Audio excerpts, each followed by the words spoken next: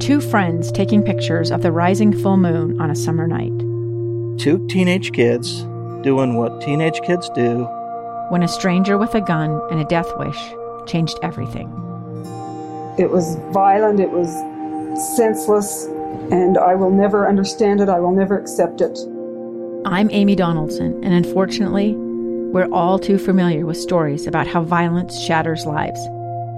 But what we rarely see is how they are rebuilt. In a new podcast, The Letter, we relive tragedy, but only so we can hear the rest of the story.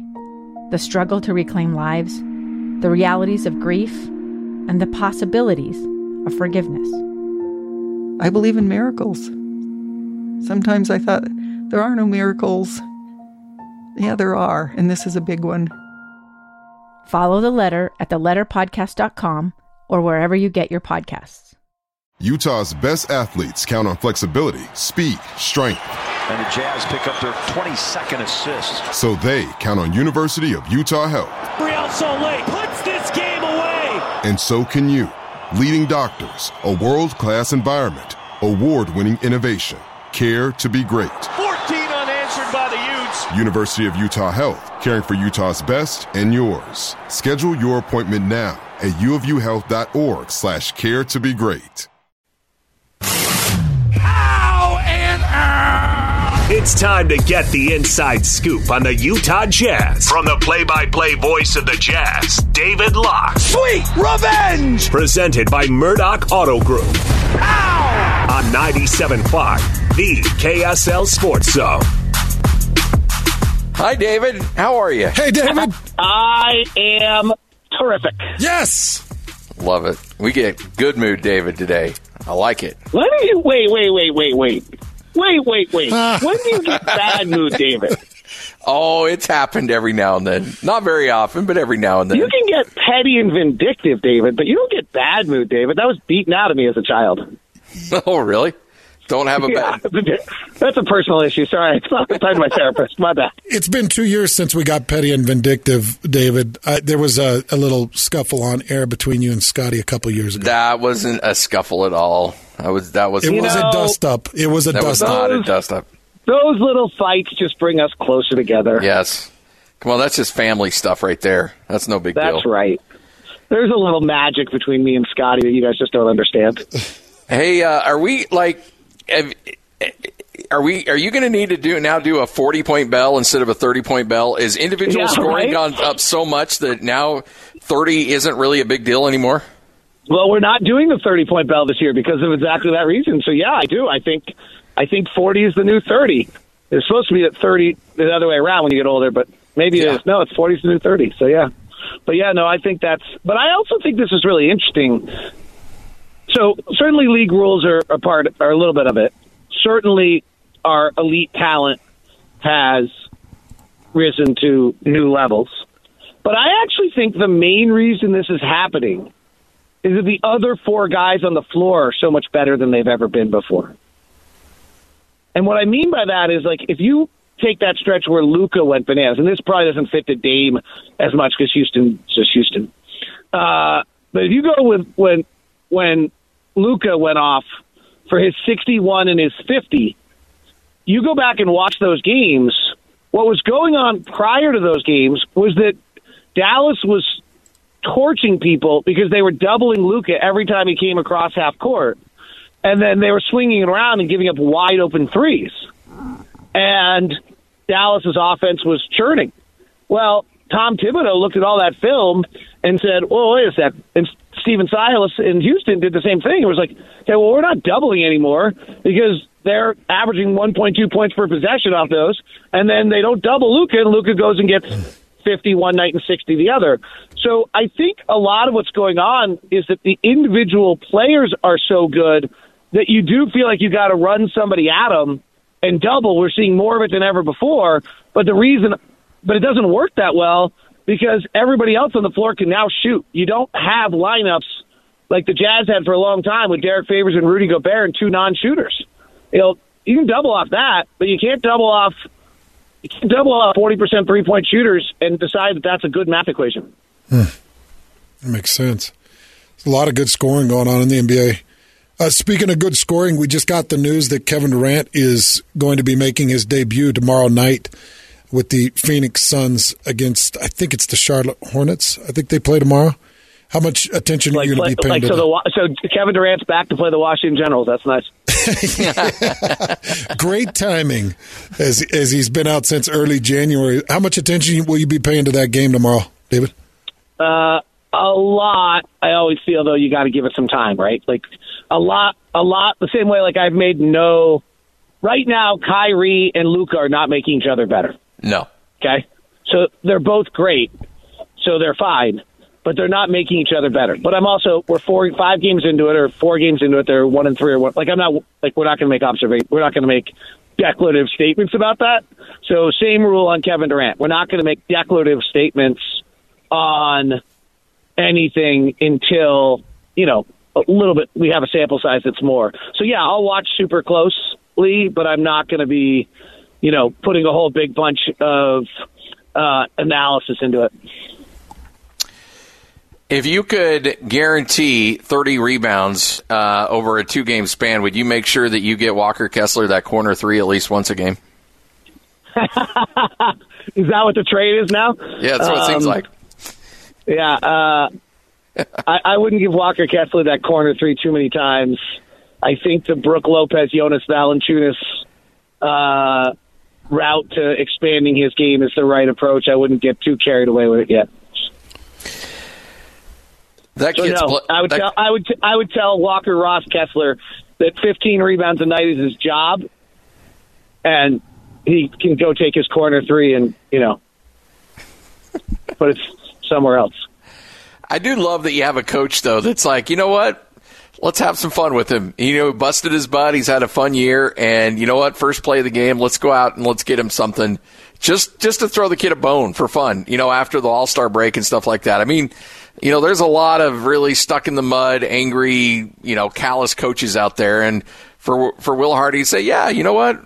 He begged for it. We threw him an opportunity, knocked it down. I just think that's fun. We don't see that a lot now. I was in Atlanta before the game in the locker room talking to the players, and Will Hardy, he'll kill me for this, but skipped through the locker room. I don't really have another way to say it. He wasn't running. He wasn't walking. He was kind of skipping through the locker room. And he kept saying, fun's underrated in the NBA. Fun's underrated in the NBA. And it was that's what this guy is trying to get across to everyone. You dreamed to play in this league. You hoped at all ends of the world that you'd end up playing in the NBA. You're here now. Enjoy it. Let's have some fun. This is supposed to be awesome. And that's what has been the unique aspect to Will Hardy in kind of the culture he's trying to build around this. Fun is underrated in the NBA. And that is true because there are not a lot of guys having fun. David, is there a chance we start seeing some strategical resting by the Utah Jazz? I know Clarkson is out tonight. Sexton is out tonight, if I'm not mistaken. Do we start seeing certain guys maybe out for certain games through the rest of the season? I don't think so. I think you're going to make sure the guys are healthy, but what is strategic resting? I guess actually, let me back up. I'm not sure I understand what I'm answering. That's a tough one to place. I guess I threw it as a broad statement, but I would say in an effort to maybe get something that you want more or position yourself, and maybe there is no strategical positioning by the Utah Jazz, which would make that statement null and void. But if there's something that they're looking for, would they potentially have a guy or two miss a game or two? So if we're talking about, if we're trying to dance around the idea of tanking here late in the season, we just have done nothing all season long that, if we wanted to tank, we could have traded Jordan and Kelly Olynyk for second-round draft picks on draft day. We just could have done it. There were offers out there. You could have done it. So if we had wanted to go lose 20 of our final 22 games for the purpose of getting in better draft position, the front office could have done that, and they chose not to. So I would be surprised if they chose not to then that we would suddenly choose to do it for the purpose of tanking. If Jordan Clarkson's banged up, and he says he's banged up, and I have Ochai Agbaji, who I'm trying to, and Jordan's banged up. Like, okay, then Jordan, you sit down and we're going to let Ochai really, let it rip a little bit tonight and see what he's capable of doing. And that's a positive night for us. But I don't think you're going to Jordan and saying, hey, we just don't want you to play tonight. I don't think we're there. And I was saying that too, David, in terms of what you just mentioned. Really, it's looking at the youth and just taking a look at this roster because, as we're starting to see, there are guys that are on 10 days that are showing great stuff like Chris Dunn, and maybe you need to get those guys on the court, and maybe you need to take a better look at Ochai or even Udoka. Who knows? But I'm wondering if there's some strategical movements there. Yeah, I'd go the other way on this. I just don't think there is, actually. Okay. Ochai and here's somebody said to me the other day, we should be losing these games. And I was like, okay, and what do you want us to do? We're playing Walker 30 and we're playing Ochai 28 and they're our rookies and we're closing games with them. Yeah. So what do you want to do? What is it when you say we should be losing games, what is it you're looking for? What is how do you want to do that? You want to play Doak 42 minutes a night just to see how bad it can get? Come on now. Yeah. We're not a farce. So I don't really know when someone says that, I'm not entirely sure what it is they're really wanting to see. I'm Dave Cawley, investigative journalist and host of the podcast Cold. Don't miss Cold's new Season 3, where I look into the unsolved disappearance of Cherie Warren, a woman last seen leaving her job at a Salt Lake City office in 1985. Police cast suspicion on Cherie's estranged husband and boyfriend, but never made any arrests or recovered Cherie's remains. Find Cold Season 3, The Search for Cherie, anywhere you get your podcasts. David Locke, he's the play-by-play voice of the Utah Jazz, joining us. So, David, I'm looking at potential team-building opportunities here for the Jazz for the future. Kind of curious to see down the line, maybe Kobe White, maybe Otto. I can Porter, hear your voice. Yeah. Zach LaVine. I knew you were up to something. Hey, there used to be an old rule in the NBA. I probably shouldn't tell this story. All right, David's going to tell a little inside scoop story that's going to get me in trouble, but it's kind of fun, so let's just do it anyway. So there used to be a little joke in the league, find a player that Luke Walton coached and trade for him. Go look at it, by the way. It's unbelievable. Really? Okay. Yeah, go look at the Lakers teams that Luke Walton had, and then go look at the Kings teams Luke Walton had, and look at the players and what they've done after they were coached by Luke Walton. So, is there a legitimate argument after watching what we've watched that maybe we should go acquire any player that was ever coached by Jim Boylan? Maybe Jim Boylan is the new Luke Walton. Because, you got Markkanen, now you got Chris Dunn blowing up, and so maybe Otto Porter. Yeah. Let's go down the list here. There are certain styles of coaches.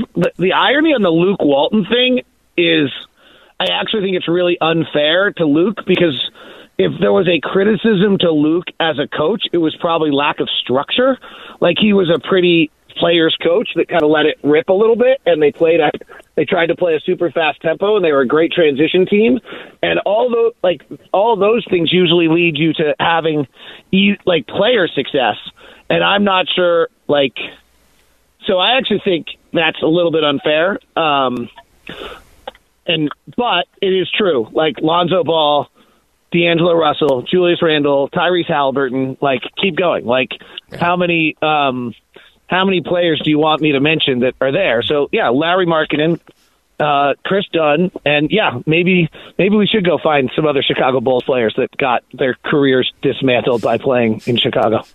But in all seriousness, though, on Chris Dunn, look, he's the fifth overall pick, tremendous college career. You got him on a 10-day. Is this just an aberration, or is there something here that you can build on? So, I think everything you just said is true. Well, actually, I know everything you just said is true. He was the fifth pick of the draft. Yep. He did play 4 years in college. He just went and shot 42% of the G League from three. If I'm a GM and I've got all the things on Chris Dunn, and the biggest weakness is the fact that he's a 29% three-point shooter, and he goes and drops 42% in the G League, you know what I'm doing? I'm signing him to a 10-day. And then I get him for a second 10-day, and I'm probably extending him for the rest of the season. The real question on Chris Dunn And I don't quite know how this works, but I do actually think there's a possibility, because the Jazz still have some cap space, that they could actually play around if they want him to be a part of the team next year and sign like a 2-year deal that gave him some sort of a bonus for the rest of this year that he wouldn't get otherwise. And so there is that. I'm a little... I like sample sizes that are bigger than 2. Yeah. And I like sample sizes that are against teams that records are in the top 10 in the NBA. All right. That's fair. Well, David, How is that? You know what that is, Scotty? Scotty, I need a moment. Hands, excuse me. Scotty, and I need a moment.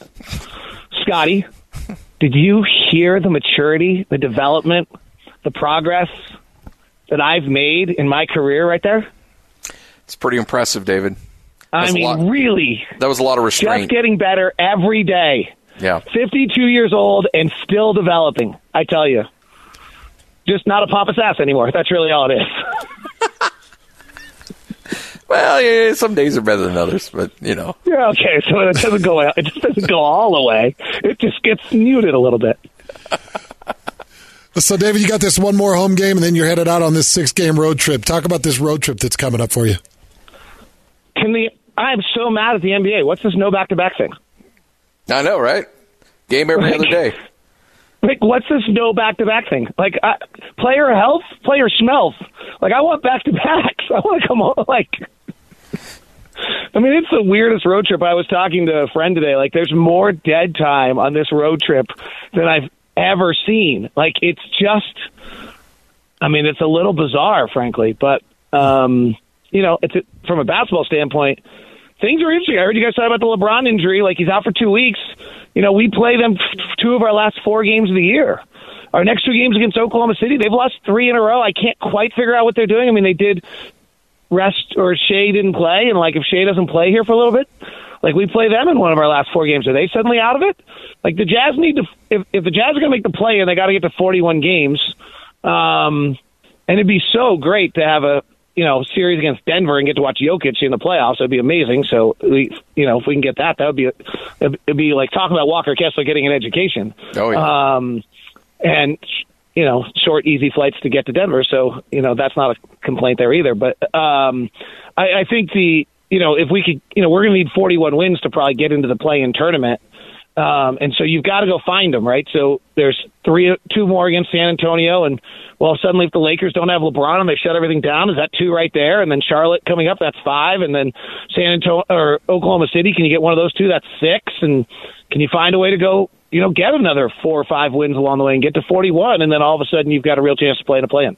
And calling a play-in game would be awesome. That would be fun. So this is all about, as is usually the case, little NCAA tournament feel to it. Yeah, there you go. That's right. Yeah. Hey, I mean, some people might disagree, but I think this is all about me. Lloyd's barking at me to go to break, but I'd be remiss if we didn't ask you, what are your expectations? Atlanta, 8 seed. Quinn Snyder gets thrown to the mix near the, you know, with 20 games left. What are your expectations for Quinn over these 20 games? 2 comments. One, this is the weirdest thing I've ever seen, knowing Quinn as well as I do. He is about culture. He's about structure. He's about the little minor details that lead to the big picture. For him to jump in the middle of the season is about as contrary to his personality. Everything I've ever seen about him, I'm like flabbergasted. Second thing is, the big loser in this deal is San Antonio, because they have Atlanta's picks in, I think, 2025 and 2027 from the DeJounte Murray trade, and those picks will not be good because Quinn Snyder wins basketball games. There he is. That's David Locke, play-by-play voice of the Jazz. David, enjoy that road trip, man. Talk to you soon. Thanks, David. Hands, I love you, too. You didn't need to go away for that long. I know, brother. I was just here. How are my cinnamon gummy bears? Oh, yeah. Yeah, about that. Yeah, about that. Well, let me just tell you, it was a great recommendation, David. They're so good. Some are going to find their way. You can just decide, when I bring you Pretty Bird for my thank you for trade deadline, you can decide whether you should eat it or not, or whether it might be tainted. Don't worry about it. I'm going to get these cinnamon bears to you somehow. This one. No, I don't want them after you've had them. David, I'm looking at the bag. That's not appealing. I like coffee, but I'm not into like that kind of coffee. Thank you, David. We'll make it right. We promise. I'm Dave Cawley, investigative journalist and host of the podcast Cold. In October of 1985, a woman named Sheree Warren left work at a busy Salt Lake City office to meet her estranged husband at a downtown auto dealership. She never made it home. Sheree's car surfaced weeks later in Las Vegas. In the parking lot of a hotel casino. No one knows how it got there. Strange. It was strange. Both Sheree's estranged husband and her boyfriend raised suspicion for investigators. I kind of thought that he might have done something. But no arrests were ever made. In Cold Season 3, we dig into double lives, make new connections in the case, and examine the difficulty raised by reasonable doubt. We want answers just as much as anyone else. They have creeps like that now too, so nothing's changed. That's the new Cold Season 3, The Search for Sheree, now available anywhere you get your podcasts.